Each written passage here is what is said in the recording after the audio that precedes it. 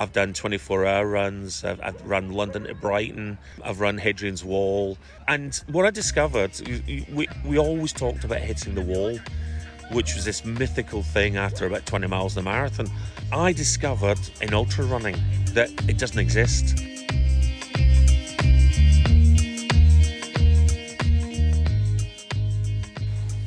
Alan Hackett is an experienced runner, but in recent years, life has thrown him more than a few curveballs.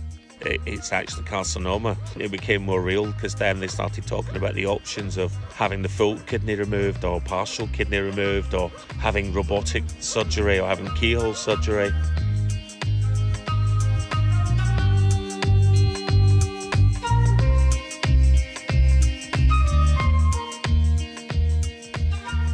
A crippling back injury followed by a diagnosis of kidney cancer have left Alan in a wheelchair, but the lessons he learned through ultra running are holding strong. You just find the strength and the power to keep going. You know, I've run 100k without stopping. That's been probably my proudest running achievement when I was up in Nottingham. And I just discovered that if you put your mind to it, you can achieve anything you want. You know, and I've just applied that to cancer.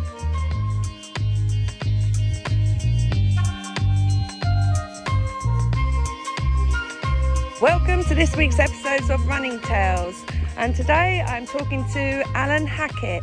We're at the race course in Northampton on a sunny day. Runners are out, social distancing.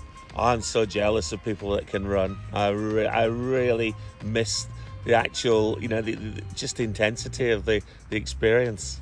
And to our listeners, you are currently in a wheelchair, but let's start. When did your running tale begin? Oh gosh, so I just turned 60 yesterday, that's the 26th of Feb, and I started way back, well before the first London Marathon, and running was just in its infancy then, and there was a very inspirational book that a lot of your older listeners might remember. It was called The Art of Running by Jim Fixx, and it was him that inspired me. And I remember wearing a pair of Dunlop Green Flash, which were the shoes that the tennis players used to wear. And I was so embarrassed at the time that I would only run where nobody could see me. And I would do laps and laps around the back green in Scotland where I lived. And I just gradually built it up and up. And then when I moved to Northampton for my teaching degree, I got in touch with the local running club, Northampton Road Runners. It was called the United Trades then. And back then, we weren't just joggers or runners, we were marathon runners. Because everything we did was geared to marathons, and the London Marathon, the Bolton Marathon, and the distances we were doing then were we would do 20 miles on a Sunday, just as a norm, so that was my baptism into running, and typical teacher, I can't join anything without taking it over. And I became the secretary of the club, and then for 20 years I was the chair. I only gave it up last year because of my back injury. I felt that I needed to let a fresh chair get in and rejuvenate the club, and it needed to be somebody that was passionate about running. I've still got links with the club, but I'm the life president, and I love the club, and I love running, and I really missed it. And I didn't realise how depressed that I was about not running. So if I can stop you there, so our listeners understand, can you tell us why there was a change in your life suddenly and running was not in your life? Yes, I'm pretty sure I can pinpoint it to a cross-country run about 4 years ago. I was in Dunstable with the club, and I was running from grass onto concrete, and all of a sudden it just felt like I was running with lead feet, and I had to walk, and after that I would then have to walk more and more often, and it was just incredible pain in my back. After a long journey through the National Health Service and MRI scans, it was identified that my discs were deteriorating, and I was getting what was called stenosis of the spine, which is it's a horrible condition where the actual discs are then pushed into your nerve system and the column of your spine, and just gives incredible pain. So I had no option but to stop running. And for a long time, I was in denial. I thought, well, if I rest, I'll get better. But you don't get better. No. So inspired by Carol James, who I think you've interviewed on your podcasts, I was aware that wheelchair racing was a possibility, and I hesitated for a long time because would I get a chair that was big enough for me? Because I'm quite big at the moment. I don't mind admitting that. And eventually I took the plunge. I got a chair. And again, just like when I first started running, I did it when nobody could see me. I was really ashamed because I was quite slow. And then, if you want to learn, you learn from other people. And I learned from Carol and you, Michelle, and your blogs and your website, and purchased what's called a freewheel, which is an attachment that you put onto the front of an ordinary wheelchair, and it gives you stability, it gives you additional speed. I mean, I've tipped up 3 or 4 times. I give myself quite a nasty back injury, so this gives you total security, total confidence, and I can't wait. I can't wait to, once lockdown's over, to I was so looking forward to doing Silverstone. I really wanted to. Carol was the same. Oh, and I was devastated when it was cancelled. And my son lives in Bristol, and I know that I'm getting better because I'm now looking for races that are wheelchair friendly. And I saw one in Bristol, in Bath. It was actually, my son lives in Bristol, and it was called the Two Tunnels, and it was just I know it. And I so wanted to do it. And it was November, and I thought, well, I got the distance right, and I was ready for it. And then we went into lockdown, and I was so devastated. And then I thought, I've got to do a challenge. And when my operation was cancelled, I thought, what can I do? I'm 60 in February. Let's do something related to 60. 100k, 62 miles to 60. I was born on the 26th. I thought, do it in 26 days. And originally, I was born in 1961, so I set myself a negative target of 19 minutes per kilometre on average. But I worked it out, because I finished it now, thank goodness. And my average was 13 minutes. That shows you how fit I've become. You've done really well. I was so smashed, both the distance, and I was so afraid at the start, would I get injured? Would I get called into hospital halfway through it? That was my biggest fear. I've actually started thinking, please don't call me in for the operation, because I still wanted to finish. And then I thought I wanted to be inspirational as well, so I called it the tortoise and the hare challenge. And I was very much the tortoise because I'm slow, but I was also aware that slow and steady wins the race. And the tortoise and the hare, that was the cancer. Can we go into? We've got a few dogs in the background there. You can tell. Lovely park, sunny day. Keep it real on the podcast. You just mentioned cancer, and I want to touch on that subject because you're not just dealing with the issue with your discs here. You have got kidney cancer. Oh, and it was devastating when I first was diagnosed, because it was just surreal. When was you diagnosed with it? 18 months ago now. And initially, talk about stiff upper lip, the consultant said, you have a mass in your kidney. And you thought, oh, that sounded quite benign. And it wasn't until maybe a year had gone by when they actually said, no, it's actually carcinoma. And at that point, it became more real, because then they started talking about the options of having the full kidney removed or partial kidney removed, or having robotic surgery or having keyhole surgery. And that was quite a wake-up call for me. So that's when I thought, I really need to, change my whole attitude to life. And adopt a really positive mental attitude and just adopt new things. So my wife's been great with me. We've gone on a healthy diet. I've cut down on, well, I've cut down on virtually everything. Obviously, since I had the cancer diagnosis, I've drunk no alcohol, which was hard yesterday on my birthday. No sweets, no crisps, no junk foods, and smaller portions. That's important. Only eat when I'm hungry. Lots of water for my kidney. And since I've done the challenge, I've lost 18 pounds.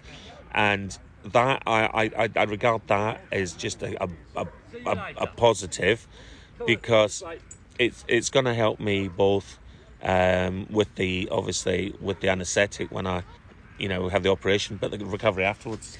You said to me earlier about the size of the cancer at the moment and how you're quite upbeat. Can you explain to the listeners where you're at the moment? Kidney cancer is one of those ones that if it's within the actual kidney itself, then they can actually do something with it. You can cope with one kidney, so they can actually do either a partial or a full nephrectomy, which is to remove the cancer with that part of your kidney. So as long as it's under a 7 centimetre size, and mine's is 5, then they will remove that portion of the kidney, and then once I recover, then fingers crossed, I should make a full recovery. I just have to say, I'm absolutely amazed. Like, you're going through all this, and like it seems like it's one thing after another in a short time scale, but you're so upbeat. I've always been like that, and I mean, I've been a teacher for 30 years, and I think that you've got to have a positive mental attitude. You've got to have goals to set yourself, and I always did as a runner. And I've always done charity events, and I've regularly done things for Great Ormond Street and Children with Cancer, but because Macmillan had been so good, that I thought, I'm going to do this for other cancer sufferers, because during lockdown it has been very lonely and very isolating, and it's been difficult to talk to my children and my wife about how I feel, but talking to people on the phone from Macmillan, that's been a great help. That's brilliant. So at least you've had some support. But talking about the lockdown itself, it's been a year, so you've had a year of dealing with the wheelchair, dealing with the cancer, your health is, and you're battling your way. You've got so many battles. What really does keep you going? It's really hard to say. I mean, I remember, because I always attribute a lot of things back to when I was an ultra runner, because after a few years of running marathons, decided that wasn't good enough for me. So I've done 24-hour runs. I've run London to Brighton.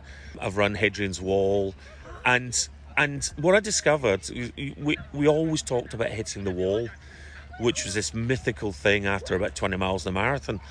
I discovered in ultra running that it doesn't exist, and that your energy comes in cycles, and that when you hit that first one at 20, you recycle from somewhere inside, and you just find the strength and the power to keep going. And I've run 100k without stopping. That's been probably my proudest running achievement when I was up in Nottingham. I did that in about 10 hours, and I just discovered that if you put your mind to it, and that's the key, if you put your mind to it, you can achieve anything you want. And I've just applied that to cancer, and I've applied it to my fitness, and I've applied it. I mean, this wheelchair, as I say, seeing you going around the race course in an hour made me determined that I was going to. I mean, if I just thought, well, if you can do it and Carol can do it, by God, I'm gonna get there. For those that don't know, if you check my YouTube of Step Forward Lewis, Carol challenged me to go around the racecourse park run in Northampton and do the whole route in a wheelchair, and I did it in 1 hour 7 minutes, but boy was it tough. It really was tough, so I know the challenges you're facing. But you have my total admiration, though, for that. And I think you're a kindred spirit. I've looked at all the mad things that you and your friends do. And it's one of those things that, I'm on a kind of limbo here with waiting for the operation and knowing that I'm going to be then out of circulation while I get, recover. I'm really desperate to, join in with community things and, join with some of the things that you and, your colleagues do and things that Macmillan are doing. I'd really love to, get involved with Macmillan in some way, because I know that in Northampton, my experience is that, there's a gap. There is a gap there, because when I was promoting my own event, there was nobody in Northampton I could turn to, and nobody to share the experiences with. So, when I finished yesterday, I kind of finished it, alone, which I think was a shame. So, having somebody there, giving you that encouragement, I think would be useful. Right, listeners, and those in Northampton, you've heard this here, where we're weak and we need to sort this out and we need to support Alan here. So let's get together and sort something out for him. Round this off, Alan, what was your favourite race running? London to Brighton, and I'll tell you why. It was done under the auspices of the old Amateur Athletic Association, which was made up of wing commanders and retired colonels at that time, and you had to do a qualifying time, and that was when I first knew I could do ultra runs, because they said you had to run 30 miles in under 4 hours, and I did this race down in Coulston, and I did it in 3 hours 50, and the feeling was amazing. And then when I did the London to Brighton, the cut-off point was 8 hours 15. I got to about 7.5 hours. I had about 5 miles to go. And this wing commander said, "Oh, you're going to have to pull out. You're never going to make it." And I said, "Oh, don't be ridiculous." And when I got to the seafront, 8 hours, 8 hours, 6 minutes, I'd smashed it by 9 minutes. And it was so wow. It was so low key as well. There literally was like 3 people there saying, "Well done." And I said, "Well, I've just run from Big Ben and got here. And all you get is a certificate, which I've still got. You don't even get a medal." But, now that race has been cancelled, because you can do it cross-country now, but you can't actually run on the roads down the A23. Nobody can take that away from me. Yeah. And I was running with the ultra elite at that time, and it was great. I mean, on the train going down, I was talking to a guy that was running ultra runs like that in 5.5 hours. And we were like kindred spirits, because we were both doing ultra runs. It was amazing, and just that I missed that camaraderie of, the spirit and the adventure. And I always tried to share that with the runners in my club as well, and always wanted it to be an inspirational social running club, rather a bit like the things that you do, to inspire people. Yeah, but Northampton Road Runners, they are one of your biggest supporters. You're all over their Facebook, and everyone always goes on the comments and that. So you have got a large running support. Oh yeah, and I mean, obviously, when I was the chair, I always made it a point that any new people that came, I would run with them, and I would make sure that nobody got left behind. And no matter how slow you were, I would be with you. And I think one of my proudest moments was when we had 3 ladies who joined us, who wanted to do the Great North Run, who had never run 3 miles. And then I eventually got all 3 of them round the Great North, and I ran with one of them the whole way. And coming up that last bit on the seafront, she was crying. And it's just that feeling of, a journey that, we got there. Those are the kind of memories that, and I think that's why there is a strong feeling of, let's say, support for me. Would you say this is your opportunity as well to encourage wheelchair racing in Northampton Road Runners? Like, obviously I encourage it with Step Forward Lewis, I've got Carol, but the wheelchair community, it's poor in getting them into sport. I really hope so, and I hope that once I've had my operation that Carol and I will be able to line up at races like Silverstone, and I'm looking forward to going over to Corby and joining them on a Sunday, and I want to be able to line up with my colleagues from the running club at races where, it is flat enough for me to take part, and to hopefully then encourage and inspire younger people in wheelchairs. Because as I say, as a teacher, I've got the organisational skills to be able to, to try and it may be something that, who knows, it may be something that I take up as a challenge. So to end this podcast, what would you say to anyone who's thinking of starting running, or in a situation like you where life makes a dramatic change and you do end up in a wheelchair? What's your words to them? Never give up. Set yourself goals, and then don't be worried if there are any setbacks, because the next day you'll be able to then bounce back. You need that resilience. You need a strong sense of your own well-being and a sense of who you are. So something like running, eventually the rewards of it will outweigh any feelings of anxiety or pain at the start. And we're talking today on a beautiful sunny day. During my challenge, I was out in minus 6 degrees wind chill, and this is the payback. This is the payback. You get out what you put in, and the only person you're competing with is yourself. That's the important thing.